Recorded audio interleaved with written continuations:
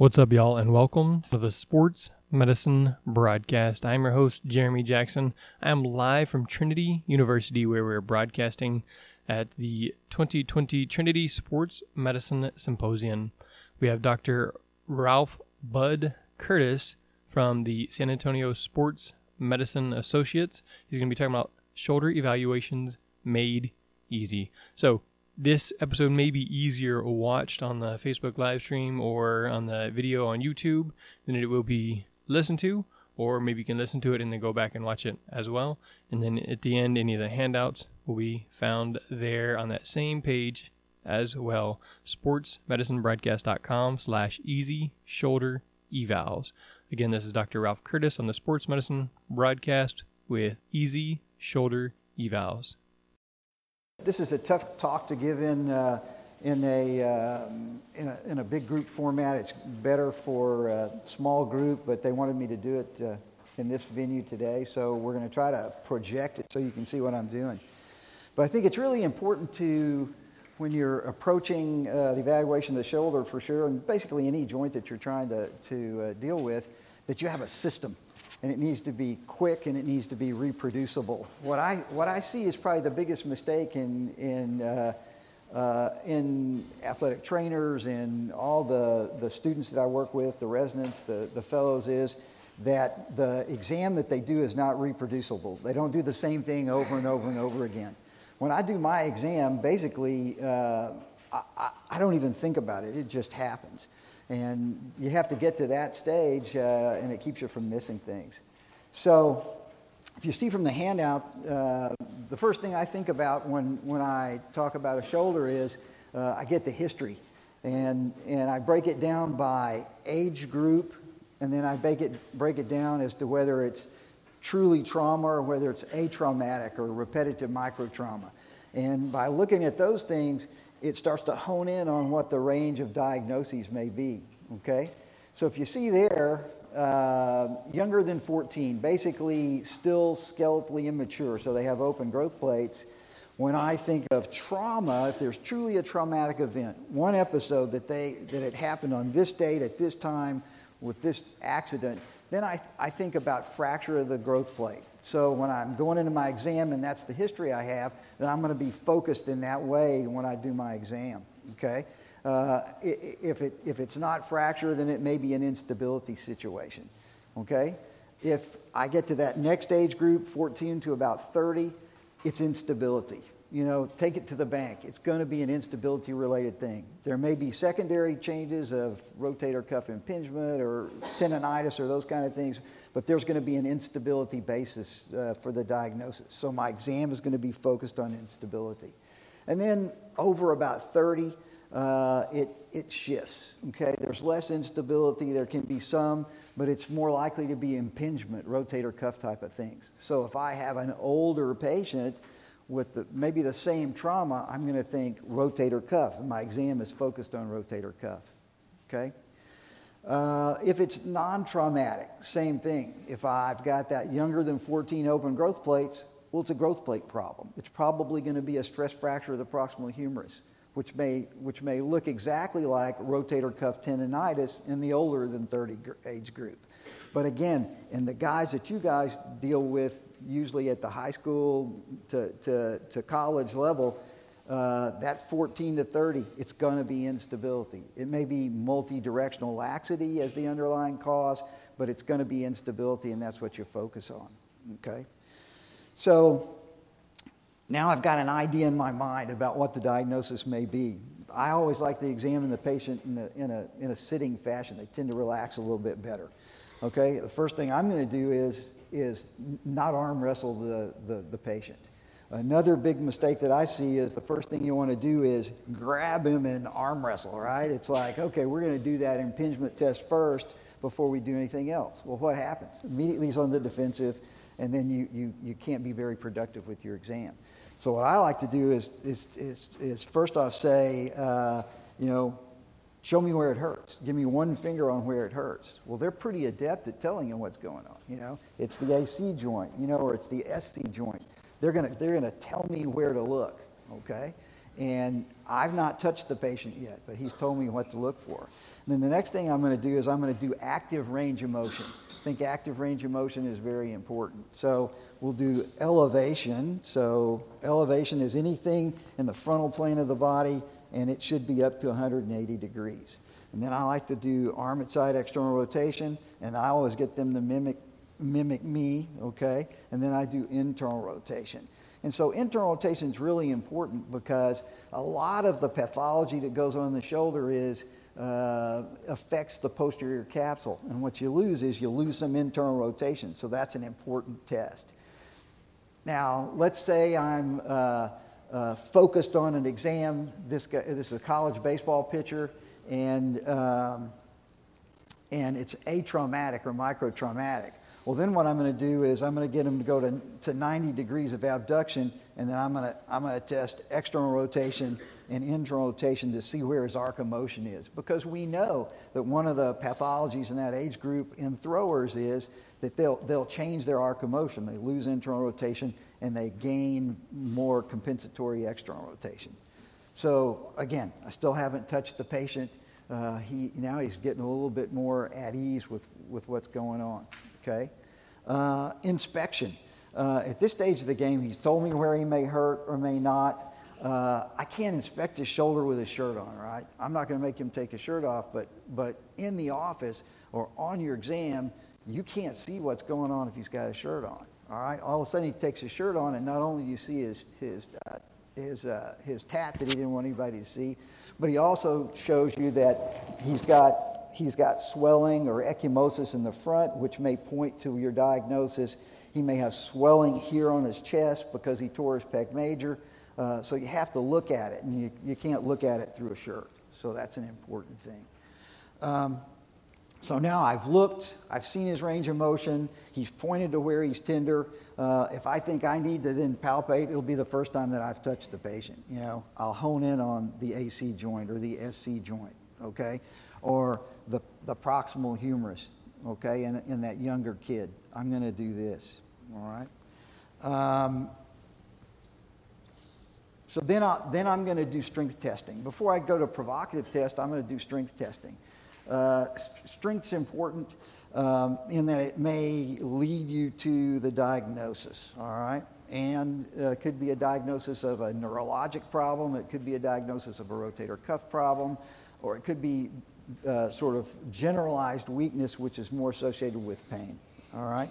So what I always do is arm at side external rotation, and I tell them to push out against me like so, all right? So that's a real easy place for them to be. It's usually not uncomfortable for them to be arm at side, and this is the most externally rotate against me. Yeah, so that's the most sensitive test for supraspinatus insufficiency, is arm at side external rotation. And you wouldn't think that necessarily because the supraspinatus comes in from the top, but when your arm's at the side, it becomes an external rotator, okay?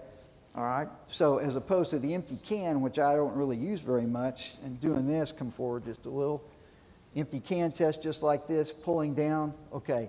So how much of this is supraspinatus and how much of it is deltoid? It's actually mostly deltoid. So you get tricked by using this as your test for supraspinatus or rotator cuff. So arm at side external rotation is a more sensitive test, okay? And then I'm going to come to the side, and I'm going to do internal rotation, so pull to your stomach, so roll in. So that tells me about subscap, all right? And I still haven't beat him up too much, so he still trusts me at this stage of the game. And then I'm going to give me a curl, okay, push me away, okay? And then if I'm really testing for a neurologic thing, I'll say spread your fingers and don't let me pull together, okay? So I don't use empty can much. Elbows up like this, and then deltoid I can test just like so. So that's the testing that I usually do. When you're strength testing, if you're thinking about brachial plexus injuries, and that's something that you guys see all the time, deltoid is going to be C5, biceps is going to be C5, C6, okay? Triceps pushing away is C7, and then hand is C7 and C8. All right, so that's important when you're trying to distinguish what you're looking at in a neurologic injury or a brachial plexus injury. So then we get down to provocative tests, and there are a million of them, okay? And I have a basic few that I look at each time. And first thing I do is I'm going to go to the shoulder that doesn't hurt, okay? And I'm going to test for multi-directional laxity. And first thing I'm going to do is just put my hand on the scapula just like this. I'm going to get him to rest his forearm on his thigh, and then I'm going to pull straight down for a sulcus sign, right? So you guys know the sulcus sign. Basically, I pull down here and I can feel the humeral head inferiorly sublux. Sometimes I can see that sulcus, all right? And I go to the other side because they're going to be exactly the same on both sides. But if he has a painful shoulder, he's going to fight you and you're not going to get a result that you need, okay? Then I'll do a load and shift. Are we getting this on camera at all? Yeah, rotate like that. There you go. All right, so then what I do, same position, he's relaxed in this particular position, and what I do is get him to relax a little bit, and then I grab the humeral head, and then I load and shift posteriorly, and I load and shift anteriorly. And this has nothing to do with traumatic instability, it has to do with generalized laxity, which is an underlying cause or an underlying issue with a lot of atraumatic instability, particularly in that 14, or actually younger than that, to 35-year-old age group. So testing for multidirectional laxity is important, all right? So then I'm going to go to my other provocative tests. Everybody knows the near impingement test. It's just forcing the humerus to impinge on the acromion in this position.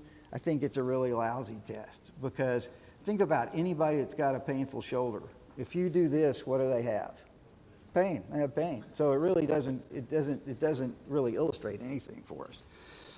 The Hawkins impingement test is also something that we use. Basically, I support the elbow like so. I've brought the greater tuberosity up into the impingement zone, and then I internally rotate like so. Okay, it brings it underneath the acromion.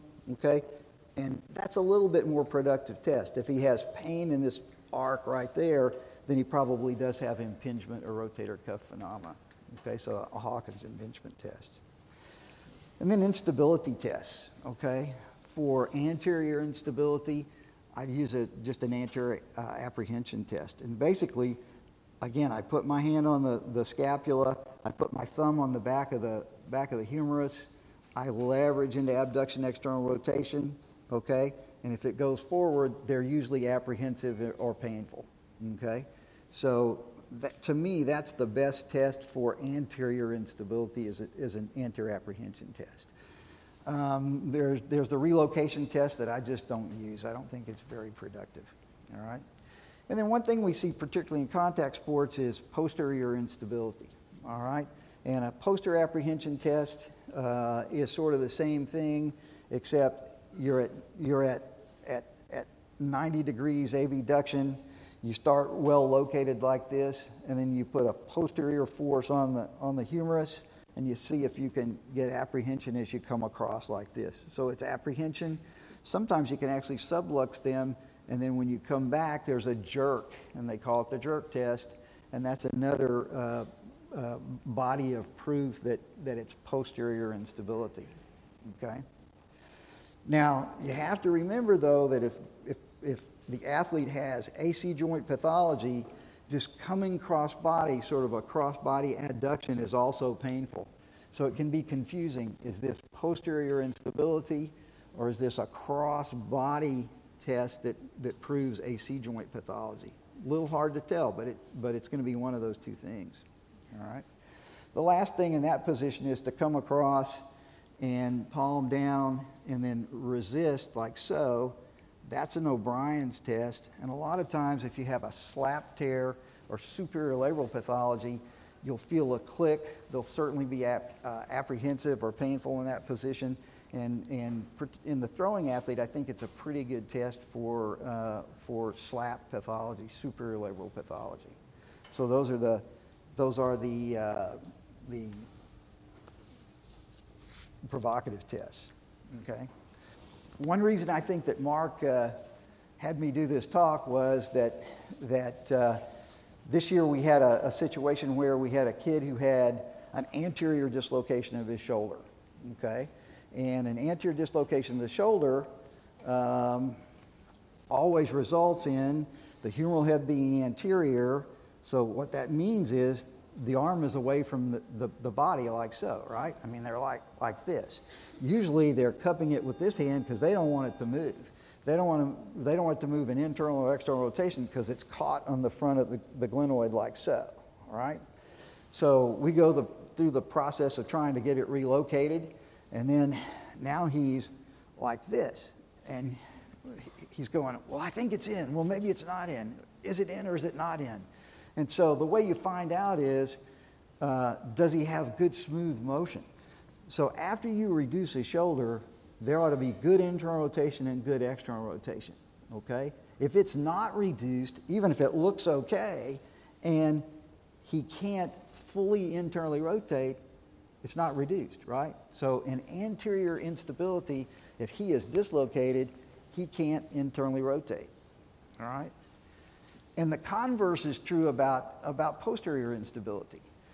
Posterior lock dislocations in practice are frequently missed in the emergency room, okay? And they don't get diagnosed until they go for a follow-up visit, and that may be way down the line, and then they get discovered. And the reason is that when you have somebody with a locked posterior dislocation, what do they look like? They look like this. They're sitting in their sling, okay? They look completely normal unless you get that subtle fullness on the back of the shoulder, because it's straight posterior, okay? It looks completely normal. He's right here. After a couple of days, it didn't hurt so bad. So how do you tell? They can't externally rotate, right? So the hallmark of a locked posterior dislocation is that he can't get his arm away from the side. So there are study after study after study where patients in this situation get diagnosed with, oh, you're just getting a frozen shoulder, you're stiff, go to physical therapy and we'll work it out. And they don't get appropriate x-rays, okay? So in instability, once it's reduced, what does the patient always tell you? What does the kid always tell you? I'm better. You know, I feel so much better. And then if they can internally and externally rotate, which they can always do immediately, you're golden, you're good, okay? If they can't get full internal and external rotation, we still got a problem. Maybe we didn't get it reduced. And I think that's something that you can hang your hat on. I just said, let's go through a couple of examples. First is anterior instability. If I have this patient who's had recurrent anterior instability, what's his exam going to look like? All right? So, let's do diagonal there. So, elevation's going to be fine. You know, internal rotation, maybe a little lack of internal rotation, but not too bad. External rotation, arm at side is going to be good. He may not like to go all the way back in abduction, external rotation. Okay, arm at side, external rotation like so. You know, if it's close to the dislocation, he may have some weakness in arm at side external rotation. And why is that? Okay, when he dislocates, boom, out it goes. It hits just like so. Well, what attaches to the back of the humeral head? Right there. Supraspinatus, right? Supraspinatus, infraspinatus. So it's still sore, so they lack a little external rotation power, and that's a hallmark. And then we're going to have a positive apprehension test. He may not say pain, but he's probably going to say, yeah, I don't like that. Feels like it's going to come out of place. All right? And almost always, if I bring him over in O'Brien's test, if it's recent and I do this, he's going to collapse when I go like so. So that's what an anterior instability exam looks like. All right? Now, what about a posterior instability exam? In contact sports, we found that we have a lot of episodes of posterior instability that we previously didn't diagnose in years past. But after the advent of really improved MRI and MR arthrogram, we make that diagnosis a lot more commonly. I can say, though, that I have not seen a single time in all my career a locked posterior dislocation from contact sports. All right? So it's not the same as road trauma. It's not the same as getting an electric shock and locking posteriorly. It is always traumatic subluxation. So what do? They come in and they look completely normal, right? And they say, my shoulder went out of place, and the first thing you tend to think is, well, it's anterior. Well, in a posterior instability, I can get them to anterior and not too bad. They may be a little sore, but it's not too bad. But then when I come to horizontal adduction like this, they go, yeah, not too good. Now that they have apprehension in this position. You may even feel it sublux a little bit. And then almost 100% of the time, if I do this, boom, they don't like it. And in fact, I've actually dislocated or subluxated more than one kid when I was trying to prove that was the diagnosis. And it really, they get pretty apprehensive being around you at that point. So that's what posterior looks like as opposed to anterior. Okay. Now, what about a slap tear? Okay. Part of it is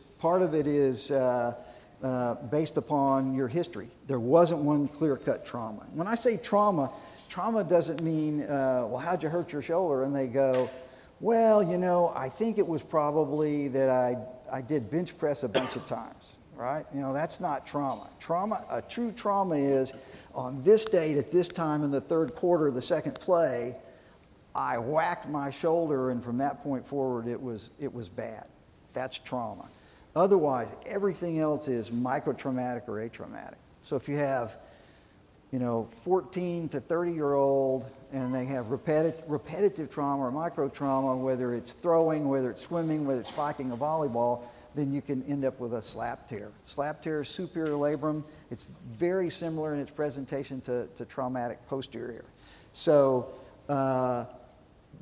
this is not usually so painful, but the O'Brien's test, just like so, boom, is always super weak.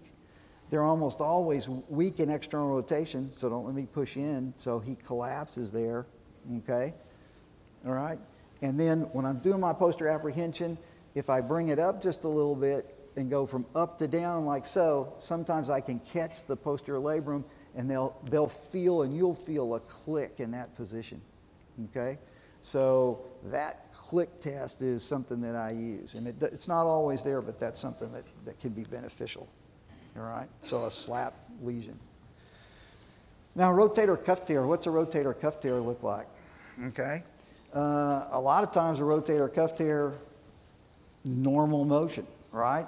But virtually every single time, arm at side external rotation is weak on that side. So comparing side to side, it's weak. Empty can a lot of times is normal. Maybe a little weak, maybe a little painful, but your deltoid can overpower the cuff virtually every time. So arm at side external rotation. Okay?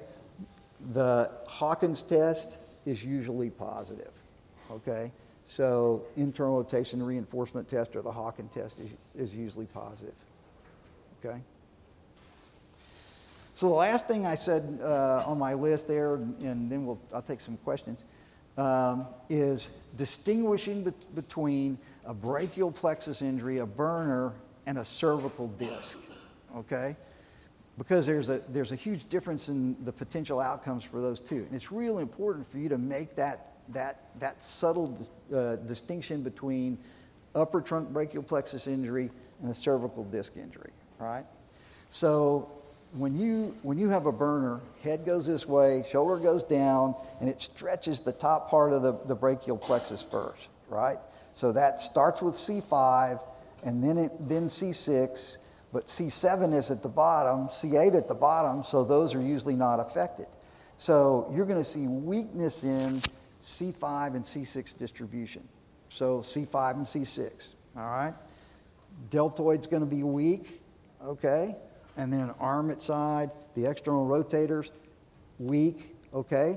And then when you get down to C6, it's biceps. So if it's really intense, then you may have biceps weakness side to side. And you got to test side to side to pick up subtle weaknesses, okay?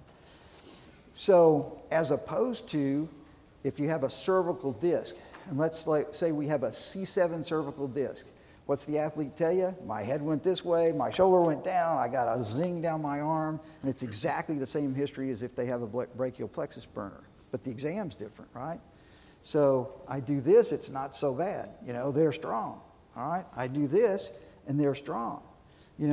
Biceps, maybe a little weakness of biceps, but now push me with the triceps. Totally weak, okay? And then down here like so. All right, spread them apart, hold it, so C8's okay. So C7 is not a brachial plexus burner, right?